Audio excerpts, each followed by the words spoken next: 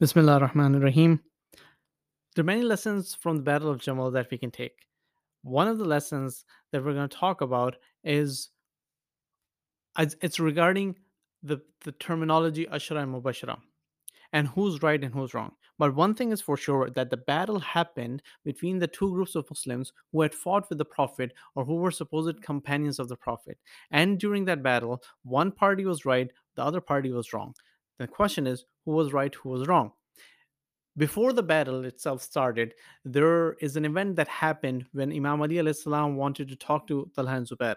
As he asked for Talha and Zubair, his companion said, "Do not go over there." But he told that the Prophet had told him already that his killer is not here. It will be the worst person in Arab and it will happen on a different day. And today, nothing will harm him. So he went to Talha and Zubair. And when Talha and Zubair came out, he asked them a few questions. First of all, he said, I am going to give you Qatham of Allah, and I'm going to ask you a few things.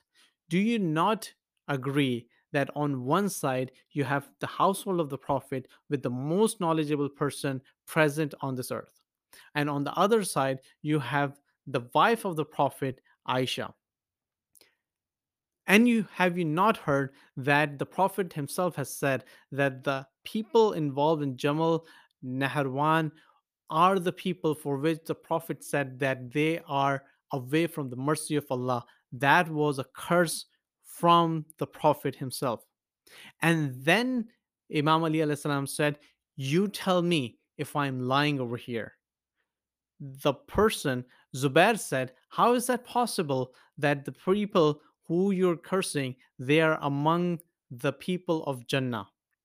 They have been given glad tidings of Jannah." Because I've heard myself hearing the Prophet say that anyone who wants to see a living Shaheed should watch Talha after the Battle of Uhud. Then he said there are 10 people who the Prophet give command or glad tidings of Jannah. Then they said these are the 9 people. Imam Ali alayhi salam asked, "Who's the 10th person?" They replied, "It's you, Ali." Then Imam Ali said, "Let me tell you, I'm telling you that I disagree with that narration and what you're just saying." Upon hearing that, Zubair started crying. Now, at this point, Imam Ali alayhi salam addressed Talha and said, "Where are your women? What are they doing right now? Are they in the battlefield or not?" And he said, "They are not in the battlefield."